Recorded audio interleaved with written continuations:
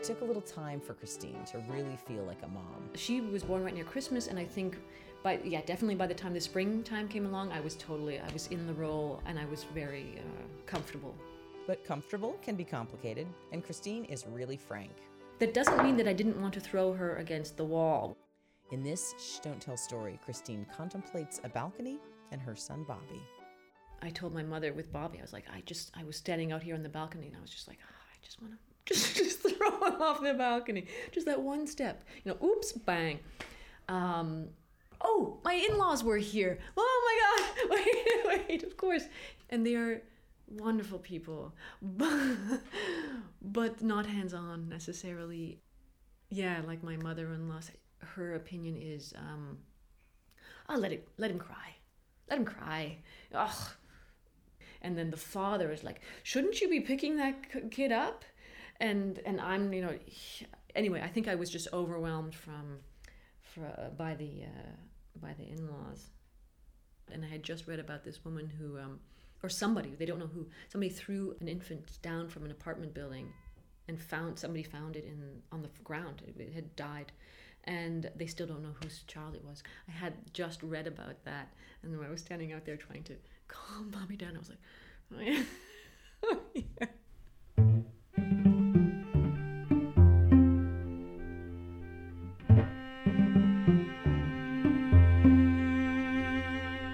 I don't like thinking those things, but I like to get those out. I like to get those demons out, because when you get as frustrated as you do, or as I do, I don't mean just regular frustrating, like, oh God, I wish this baby would stop crying.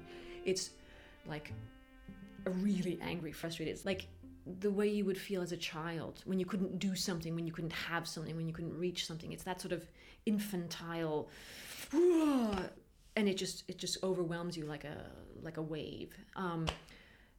I know I'm not going to throw my child off the balcony or bang him against the wall, but I think it's really good to get it out and to talk about it and exercise the demons in that way.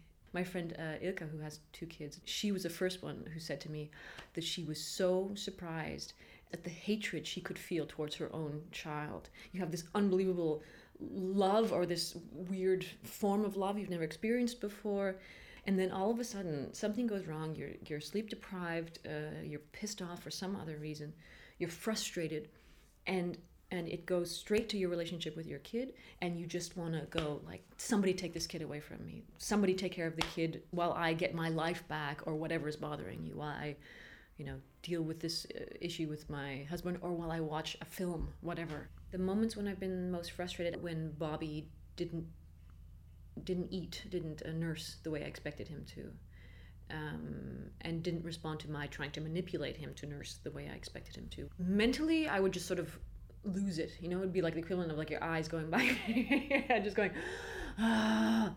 I would get frustrated with him by, like, if he was crying and I couldn't calm him down, I would like be a little bit more physical with him, like go dance a little bit harder to the music, I would give him to Guts. I would say, here, you take him. And he would say, okay, next time give him to me before you lose it. Which made me just even more angry, of course. What else would I do? I hit Anna with a book once, with a Dr. Seuss book. And I don't remember why. I was so blinded by anger. She was sitting like this, and I hit her with a book on her head like this in the back of a book. And as soon as I did that, I was like, oh God, oh my God, I just hit my child. It wasn't even hard. Like, she didn't even cry anymore. Then she was already crying. She didn't see it. That's why I did it, probably. I must have considered it in my head and gone, I can hit her without her knowing that it's me hitting her. And as soon as I did that for at least 2 weeks, every night, I would go, oh my God, I can't believe I did that. And I told my husband right away, I said, I hit our child this morning because I can't even remember, oh God. I think that's why I know that it's good, you have to get it out before you actually hit, because the feeling that you get once you've actually hit somebody, I've spanked Bobby, like gone like this on his bum, but that I don't think that counts because he's got a diaper on. But once you actually, if like do this, to your child, you have failed. You have failed as a parent. You have failed as a person. And that feeling of failure, at least for me, the feeling of failure that I had, it makes it really not worth it, you know? Like if you could get your anger out at the child and have it really be satisfying, then I would say, okay, go ahead, do it. But it's not satisfying. It only makes things worse.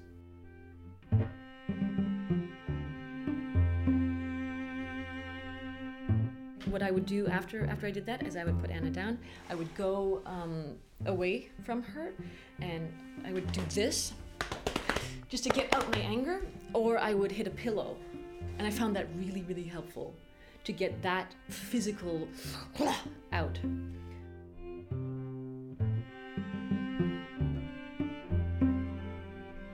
I was in an environment in which I could express that, and people would go, they knew right away what I was talking about.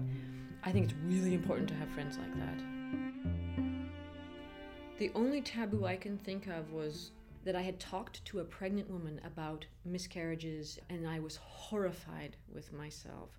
I would say now, do not talk to a pregnant woman about anything other than how fantastic it is, unless you know her really, really well. Christine is one of the first people I interviewed for Shh Don't Tell Stories more than a decade ago. Shh Don't Tell Stories was born in a dark room with a crying baby. We search for stories that admit the secret and horrible parts of parenting, and we share them so all of us who've been there know we're not alone. Tell us what you think. Tell us your story. Shh Don't Tell Stories @gmail.com. That's shh with 2 H's and don't with no apostrophe. Shh Don't Tell is created by Middle and Grace Productions with special partner Baby Blues Connection.